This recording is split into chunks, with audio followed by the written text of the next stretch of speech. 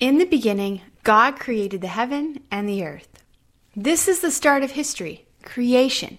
With the very words of God, the universe in all its massive, incredible brilliance was created. From the infinite universe to the microscopic size bug, from the mountains to the depths of the oceans, all created by the very words of God. And God's final creation, the only thing created with his hands, God created man. And then God breathed into man, and man became a living soul. And God took a rib from that first man, and God created the woman. And that man and woman, Adam and Eve, were created and lived in the paradise that God had created for them. Around the throne of God were angels worshiping, and one angel, Lucifer, decided he would be the one worshipped. And God threw Lucifer out of heaven, and with Lucifer, 1/3 of the angels who followed him.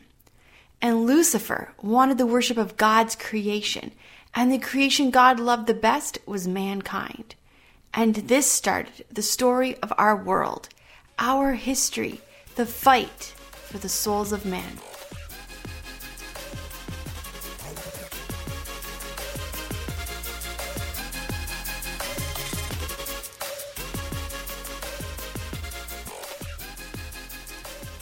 God had given Adam and Eve the perfect world to live in, and he also gave them the ability to choose to follow God. In the middle of the garden was one tree they were not to eat from, the tree of the knowledge of good and evil. And Lucifer appeared to Eve and told Eve that if she ate that fruit, she would receive the knowledge that would make her as wise as God, the secret knowledge that she was lacking. She ate the fruit, and so did Adam. And in that moment, she understood evil and sin came into the world, and with it came death. Satan had won. He had destroyed the creation that God loved. Or had he? God did punish Adam and Eve, and they were thrown out of the garden and forced to live in the world their sin had created. Thorns grew, weeds grew, and Eve experienced the pain of childbirth. But God also sent blessings, the fruit and vegetables for them to eat, and the animals to provide the meat for them to eat, and the children they were given as a special blessing. The best of all, a promise. This was not the end. One day God would send a rescuer who would free the world from the curse they were living under. God had a plan, and he knew every detail of that plan. Lucifer knew God had a plan, but he didn't know and doesn't know the details of this plan, except for what God has revealed to us. So he knew a rescuer was coming, and his goal was to find that rescuer and kill him. Lucifer continued to persuade the men and women to follow him, and they would be as great as God. They could even be God. The world became so corrupt and evil that God saw he had to start over again. There was only one family that was following God, Noah and his family. So God told Noah to build a large boat to keep his family safe. And Noah and his family built the ark, and then God sent 2 of every kind of animal into the ark. And then God shut the door and sent the flood. The world was destroyed, and after 40 days and nights, Noah and his family left the boat and started again. But it didn't take long for sin to take hold again. Soon a descendant of Noah was building a tower to declare himself God. He would rule, and his tower would be so high that if a flood came again, he would be safe. This man would rule the world and would be God. His tower would be as high as the heaven and would even reach heaven. It was the plan of Lucifer, a one-world government with a man he controlled on the throne. The tower was in a place called Babylon. This was Lucifer's plan, to use a man to have world dominance and destroy the creation God loved. God then divided the people with languages, and the people were scattered all over the earth. Lucifer's plan had failed, but it was a plan he would repeat over and over. God then called one man, Abraham, to leave his home, and God would create a great nation with him and his wife Sarah. Both Abraham and Sarah were old, And while they followed God and obeyed him, they did not believe he could give them a child. So Abraham took his servant Hagar and had a child with her, Ishmael. But God did give Sarah a child, Isaac, and it was through Isaac that God planned on sending his rescuer. Isaac had 2 sons, Esau, his firstborn, hairy and strong, and Jacob, the younger, smaller, smooth-skinned son. And God said it would be through the line of Jacob that he would send his rescuer. And Jacob had 12 sons, and God changed his name to Israel, and said it would be through the 12 sons of Jacob, the 12 tribes of Israel, that he would bless the world. And Jacob had a favorite son, Joseph, and the other sons, in a fit of jealous rage, sold Joseph as a slave to Egypt. And Joseph was sent to Egypt. Lucifer tried to destroy Joseph. He was lied about and thrown in prison and forgotten. But God did not forget about Joseph and raised him from a prisoner to the second highest in command. And when his family needed help, Joseph forgave his brothers and saved their lives. Joseph and his 12 sons and their children moved to Egypt to be safe, and they grew into a great nation of Israel. Lucifer had failed again, but he had another plan. 400 years later, a Pharaoh rose up and turned the nation of Israel into slaves. The Pharaoh ruled as a god himself, and it looked as if Lucifer had won. His plan, once again the same, use a man to declare himself God and rule the world and destroy God's creation, and now especially the nation that God was going to use to rescue the world. But God rescued a tiny baby named Moses, an Israelite who grew up in the palace of Pharaoh.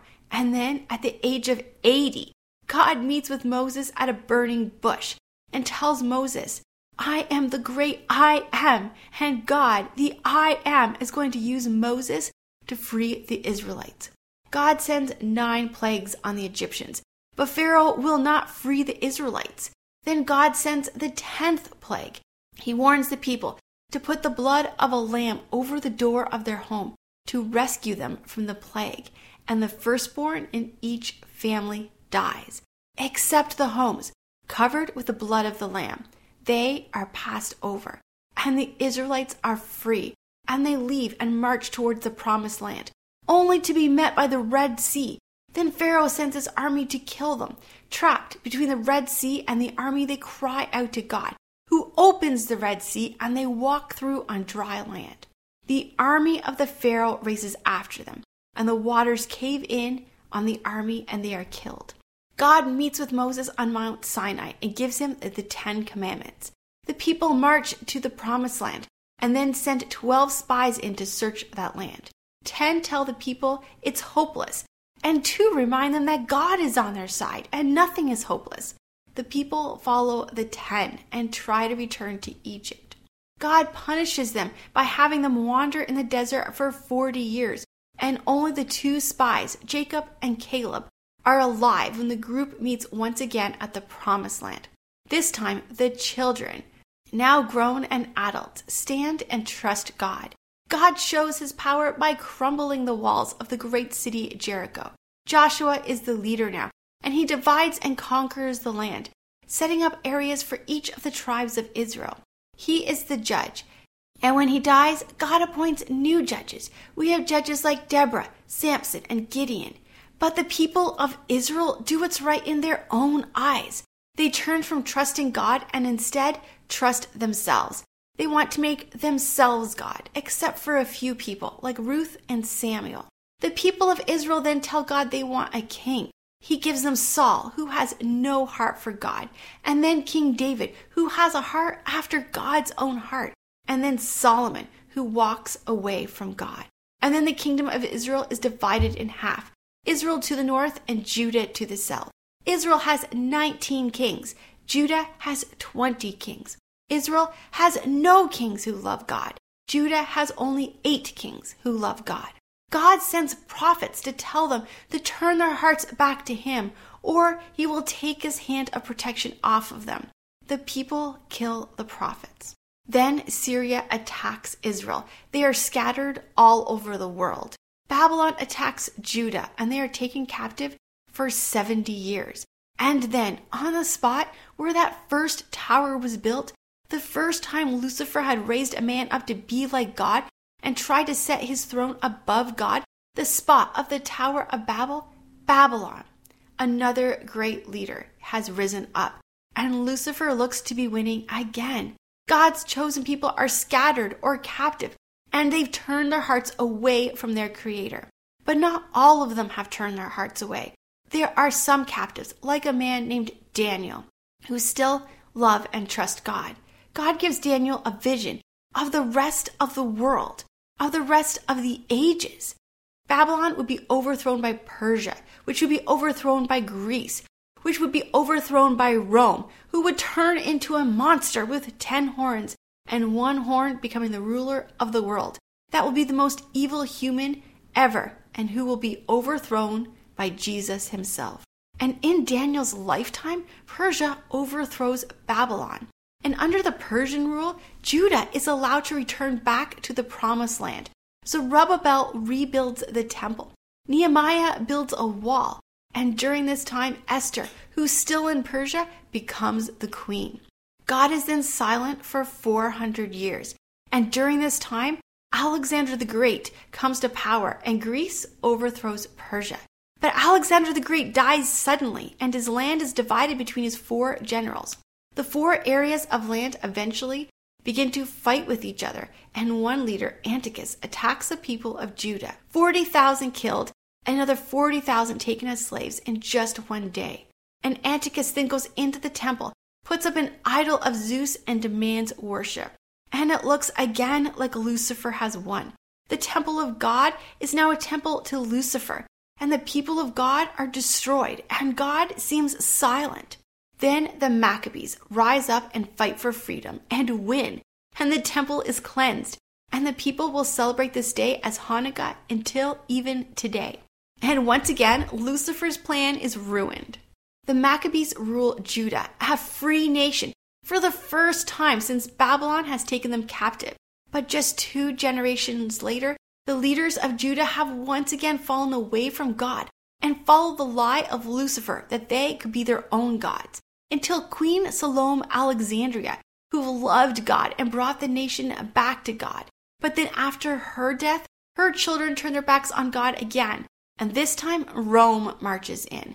And Rome marches in with an iron fist, just as Daniel had prophesied. And then into the world comes Jesus. Into this world that has turned their backs on the Creator, that is filled with pain and sickness and sin and death, comes Jesus. God himself became one of us so he could feel our pain, feel our sadness, feel death. It was time. The rescuer had come. He gave sight to the blind, made the lame walk, fed the hungry, and brought people back from death. And still his creation turned on him. His friends betrayed him. He was beaten, spit on, and nailed to the cross. And the very one who spoke our vast universe into existence, the very one who formed us, we, the human race, killed him. And as he died, the earth shook, the sun went black, and it looked like Lucifer had won the final battle. It looked like this was the final victory. But what couldn't be seen was the rescuer was taking the punishment for the sins of the world. He was dead, but it was his death that was the rescue. And yes, it looked hopeless. For 3 days, it looked hopeless. And then Jesus rose again. He came back to life. He had triumphed over death. And suddenly, Lucifer knew his time was limited. He was going to have to set up his plan, and it would have to be done quickly.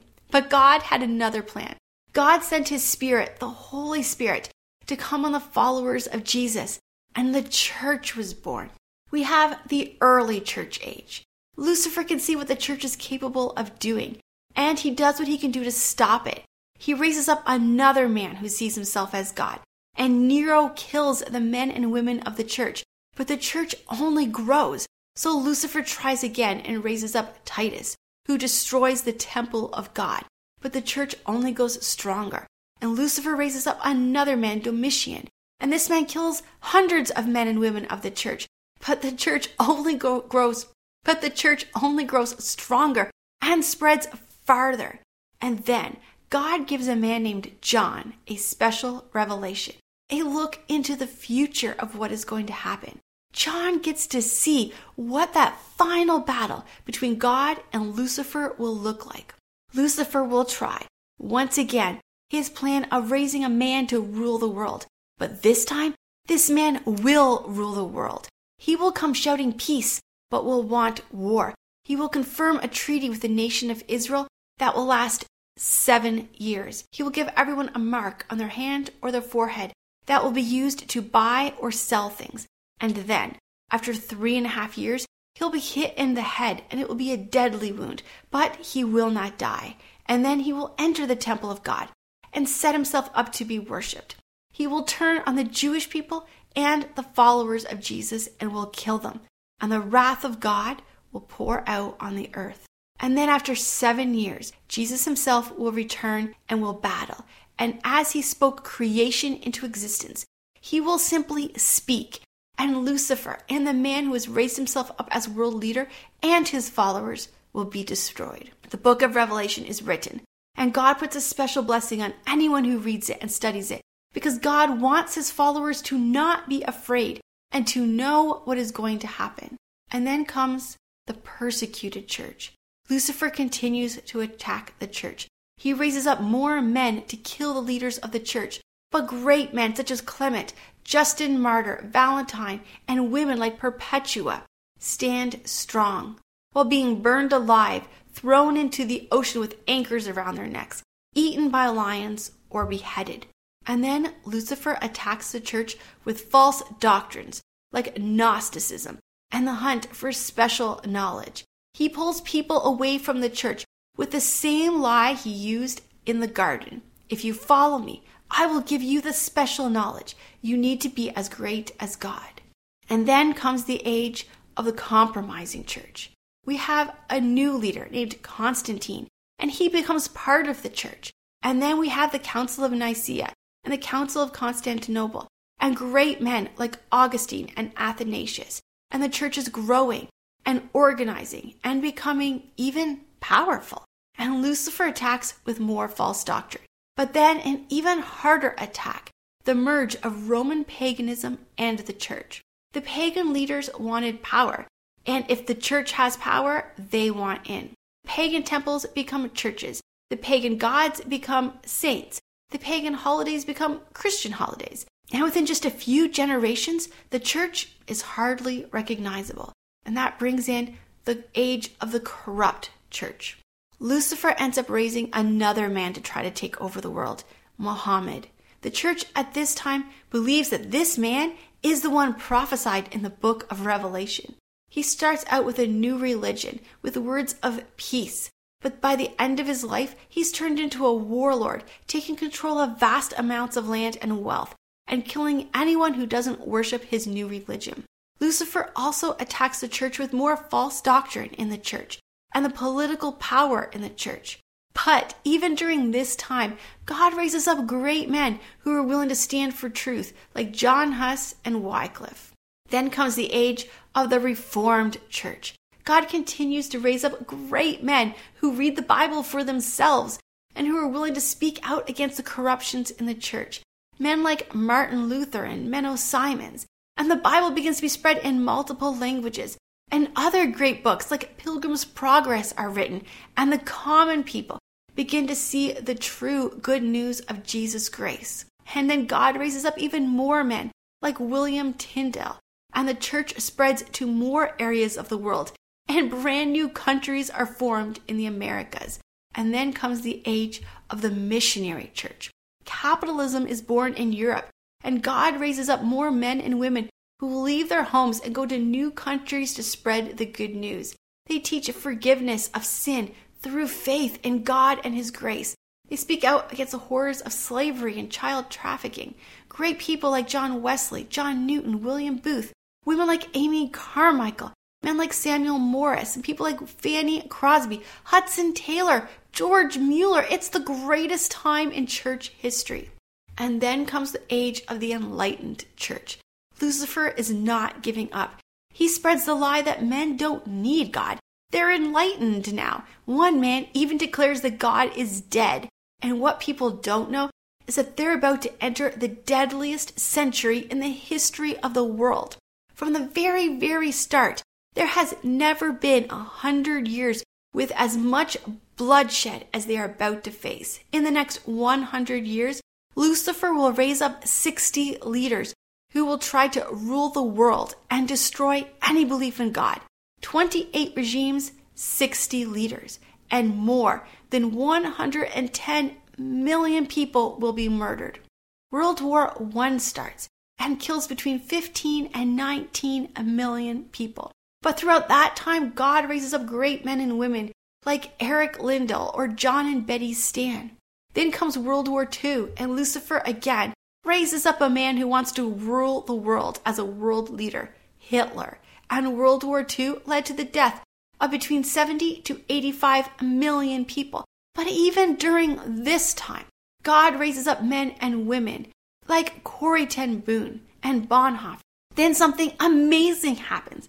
Israel is reborn, and out of the land that had become a desert wasteland, the land begins to grow food again. Rain comes, and the land turns into a land that flourishes in the middle of chaos around them. Some of the men Lucifer begins to raise up are men like Karl Marx, who persuades the world they don't need God anymore. In the Soviet Union, they follow Karl Marx's teaching, and more than 60 million are killed. Lucifer raises up Lenin, who kills 4 million people, and then Stalin, who kills 42 million people. But Lucifer isn't done. Under Mao in China, more than 45 million are starved to death, worked to death, or killed. In 1948, North Korea becomes an atheist land. And within just the first few years, more than 3 million are killed. The killing continues to this day, and no one knows the numbers of death. And then in Cambodia, Pol Pot raged for 4 years. It killed 2.4 million people. That is 1/4 of the country's population. Then abortion becomes legal, and worldwide, 40 to 50 abortions each year. That's 125,000 every single day. Then the church begins to pay attention and remember the prophecies of the book of Revelation and Daniel. There will be a one world ruler. And the UN is created, the United Nations, one body that will rule the world. And there will be a treaty with Israel, and the nation of Israel is reestablished. And by the end of the year 2000, it is one of the most influential countries in the world, with world-class universities and inventions in medicine and tech that the whole world is using. And then we come to today. The church is divided between the Western church and what I call the persecuted church. In the countries where the church is persecuted, the church is thriving. China and Iran have the heaviest persecution and also the largest churches. In the West, we have shows instead of church. Preachers teaching that God wants you to be rich and famous. The easy life is God's way. Most of the Bible is not even read, and the book of Revelation and Daniel are forgotten. And into this time where the church is not paying attention, things begin to line up for that final battle. The UN gains more control of the world, and they outline a plan to control the world with a one-world government by 2030. A patent for a chip that will be placed in your hand that could be used for buying and selling is created. Plan to chip the world by 2020, with ID 2020 is started. A treaty with Iran is stopped, with just 7 years left on that treaty. And the leaders of the UN are in a constant call to confirm that treaty and finish the last 7 years it's created. Then a virus escapes a lab in China, and the entire world economy is crashed. And the UN steps up to take control of the countries with a program called World Health Organization. And the head of the World Health Organization is one man, Dr. Tedros, a leader of Ethiopia's brutal party, the Tigray People's Liberation Front, a Marxist party. So we have an organization setting itself up as a world leader with a Marxist no-God leadership, with patents to chip that would go in your hands and be used for buying and selling, with the nation of Israel, a thriving country that has treaties with many different countries, and a world that is in chaos. And there's a call, Together at Home, sponsored by Global Citizen and World Health Organization. Does this mean it's the end of the time prophesied in the Bible? Well, there's never been a time with so many things lining up. But from the garden, Lucifer has tried this plan over and over and over. And we do know that at some point there will be the final battle. We don't know when that will be. Jesus himself said he doesn't know when that plan's going to be. And if Jesus doesn't know, Satan doesn't know. Will that final world leader be the one who puts all the pieces of the puzzle together? Or will he simply be the last piece of the puzzle that we are missing now? The temple and the world leader, the only two pieces missing of our puzzle. We will see. Perhaps like the times in the past, this plan will fail as well. But we do know that there will come a time when the things prophesied will all come to pass. But before that happens, those who are true followers of Jesus will be taken to meet Jesus in the clouds. The Bible says in 1 Thessalonians chapter 14, verse 16 and 17, "For the Lord himself shall descend from heaven with a shout, with the voice of the archangel and with the trump of God, and the dead in Christ shall rise first. Then we, which are alive and remain, shall be caught up together with them in the clouds, to meet the Lord in the air. And so shall we ever be with the Lord." It comes down to this right now. Choose you this day who you will serve. The battle is not just a world battle. In your soul, there's another battle. Lucifer and God both want to sit on the throne of your life. Lucifer will tell you, you can sit on your own throne of your own life. That's a lie. It's a lie he's told from the beginning. You cannot be your own God. The truth is, you must choose God or Lucifer. The truth is, you're a sinner. And God himself came to take the punishment for your sin. And when you tell God that you are a sinner, and you believe that Jesus is God, that he is raised from the dead, you will be saved. The choice is yours today. Choose you this day who you will serve. Time is running out.